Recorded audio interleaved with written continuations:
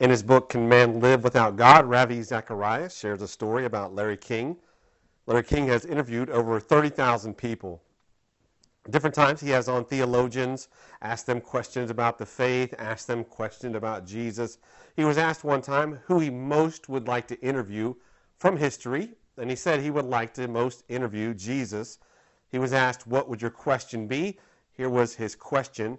I would like to ask him if he was indeed virgin born, because the answer to that question would define history. Clearly, the picture we find throughout all of history and of today is people wanting to know that answer of, again, who is Jesus and who is he to my life. The importance of understanding our identity in Christ and everything that he claims on our behalf for who we now are is so important to our day-to-day living. Let's look at something said by John the Baptist in Luke chapter 3, verse 9, knowing again that who Jesus is truly has changed all of history. John the Baptist, Luke 3:9, he says this, the axe is already at the root of the trees.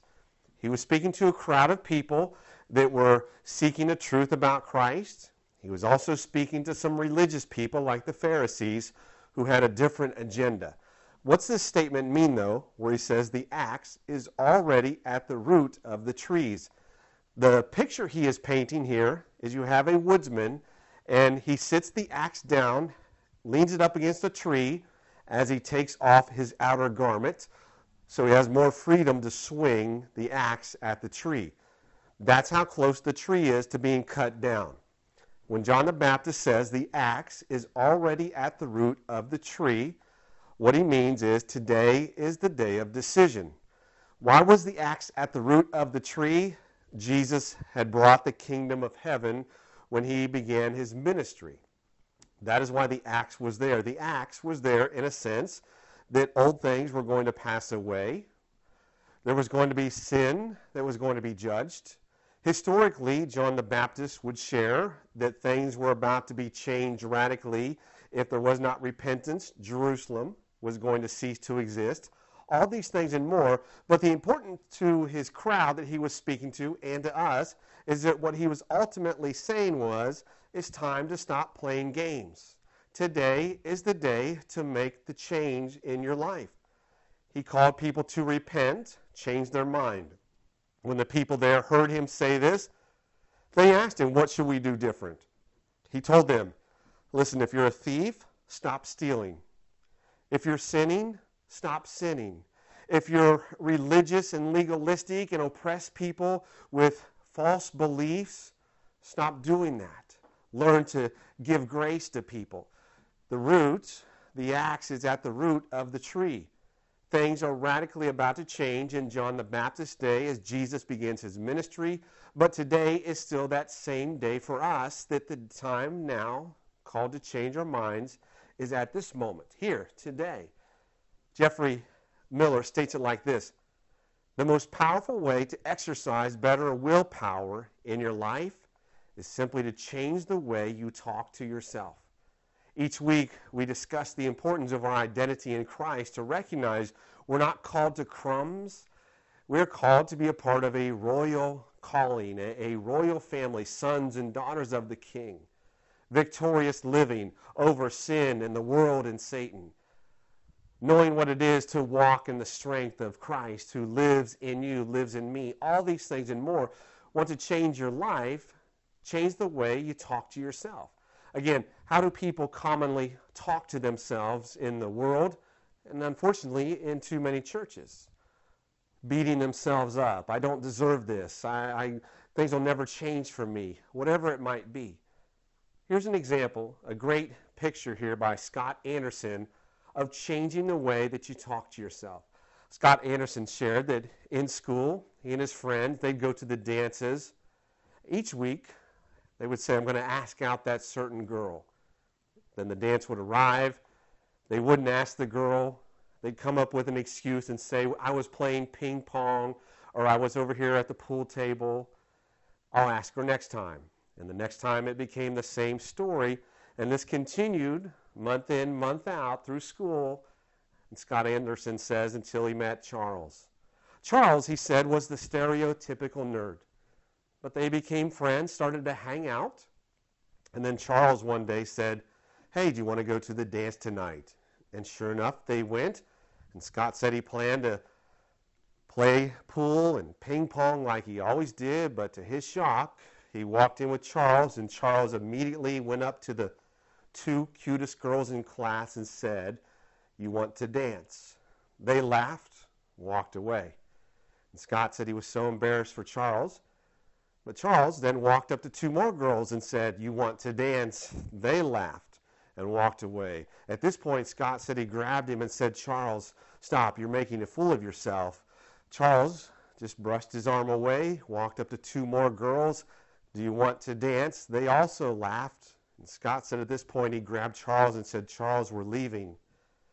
And Charles pushed his arm away again, walked up to two more girls, said, "You want to dance?" And they said yes. And Scott said that moment changed his life. Suddenly all those rejections and no's just simply vanished. And he and Charles and these girls danced and had so much fun. And when they stopped dancing, Scott said he was so confident. He walked up to two girls, said, "You want to dance?" They said no. Two more, no. Two more, no. Walked up to two more and they said yes. He said that moment he realized the difference between Charles and himself and so many other people. He had a different way of talking to himself. You see, everybody else was worried about the rejection. What would people think? What would people say? And Charles just said, if you just continue to take action, you'll reach the goal. And the reality is that metaphor expands into life. Personal goals, employment goals, relationship goals, where people get rejected and so they quit. We need to think differently and be in that same state as Charles that says, "Do you want to dance?" And when the no happens, you just step into the next chance. You want to dance? And you just keep pressing forward because you can say, "You know what? I'm a child of the King." Here's a brilliant statement here. Carrie Ratcliffe. Think about John the Baptist. Axe is at the root of the trees, and people may say, "What do I need to do to change?" Well, here's an easy way to understand what maybe in your life, me and my life, needs to change. Carrie Ratcliffe. Read, watch the news, do crossword puzzles, take classes, respond to absolutely everything in your path with 100% honesty. Your response will tell you what you need to know. Are you loving, humbling yourself, giving yourself, yielding to anyone and everything? Or are you elevating yourself over others, hating, fighting, fearing, looking, and feeling shame? Your response to anything in your path tells you everything you need to know about what your next step should be. All we have to do is look at our lives, especially in those moments of stress, and say, "You know what? If I lose my temper," that's where John the Baptist would say, pay attention to that. Begin to pray this week, "God, help me with my temper." If you're impatient, if you say things you shouldn't say, you know everything you need to know that needs to begin to change this week, and say, "You know what? The axe is at the root of the tree. Today is the day to change. Here's the places I'm going to begin to surrender to Christ to change my life." This gentleman here is Sean Stevenson. He passed away a few weeks ago. He has one of the most brilliant philosophies, though, that he shared about life. He was born with brittle bones, so he spent most of his life in a wheelchair. However, he lived his life the way he wanted to. Became a writer, speaker on stage, was some of the best-known speakers in the country, married the woman of his dreams, had a tremendous relationship, so happy. Here was his philosophy. Pain is inevitable. Suffering is optional. Pain is inevitable. Suffering is optional. Pain is when something happens in our life. Suffering, though, is believing there's nothing we can do about it. Pain is when things happen to us, but suffering is when we give a meaning to that event that disempowers us. When something happens, though, and we say, you know what, I give that a meaning of empowerment, then suddenly there's no more suffering. Like Sean himself, who lived his life in a wheelchair. Some gave him an identity and said, you know, he was limited by that. He said, no, I have tremendous freedom because I search for the deeper meaning in life. So I had more freedom in this wheelchair. The challenge again, beginning to change the way we talk to ourselves. James MacDonald speaks of the grace of God for each of us when he says this: the windows of heaven are bursting with the grace and mercy God showers upon the repentant. Heaven is leaning over the railing at this moment, wanting you to come to a fresh place of true and total honesty before God. In short, what he's saying is heaven is on our side. So let me share something.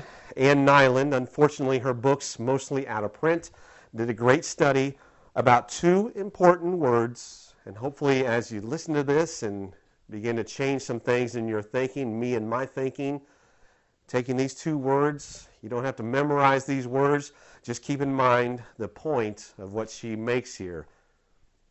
Change the way you view life, prayer, and maybe what you think of as unanswered prayer.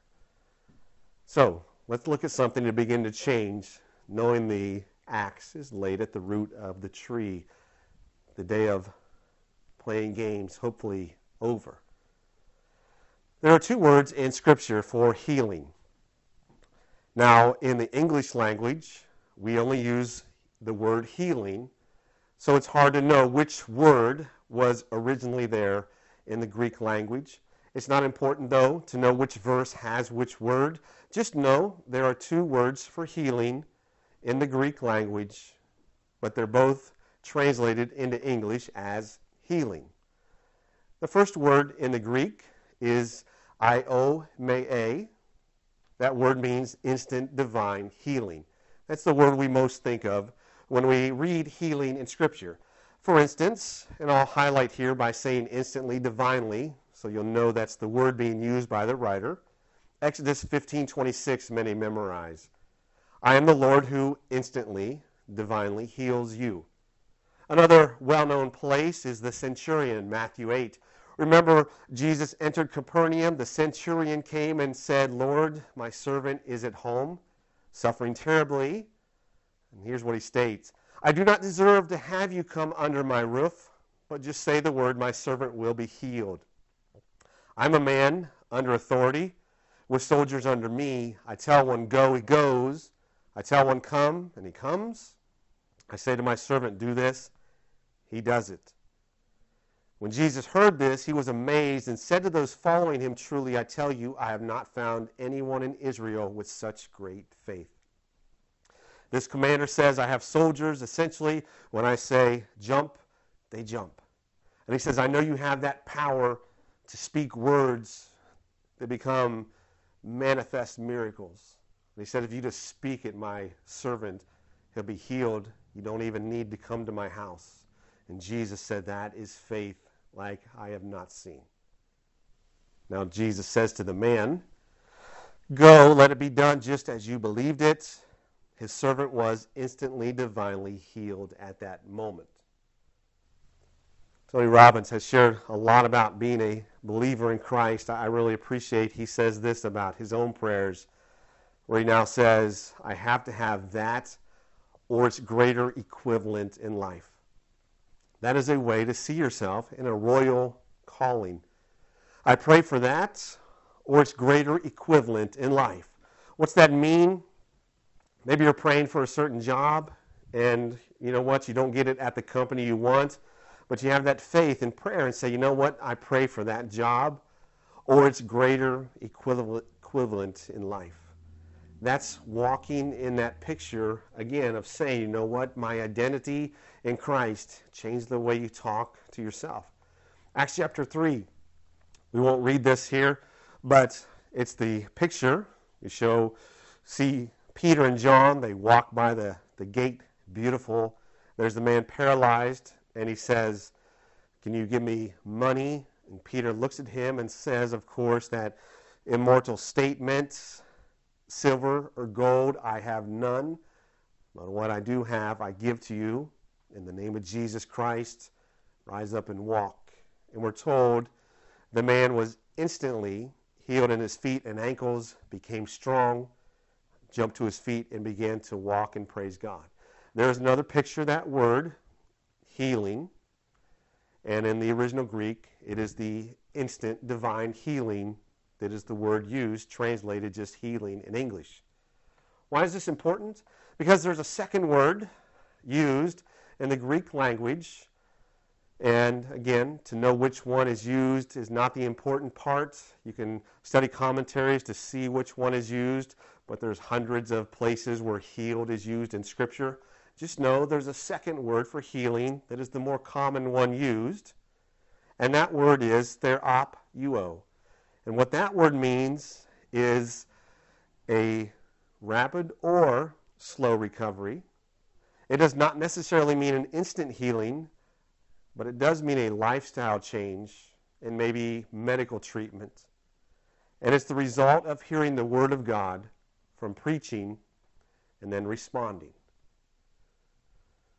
So there are places in Scripture that speak of instant healing. There's other places in Scripture that speak of healing that is a process. And both are equally valid, and both happen today. The point is, though, someone might pray for instant healing, and when it doesn't happen, they say, I guess God didn't hear my prayer.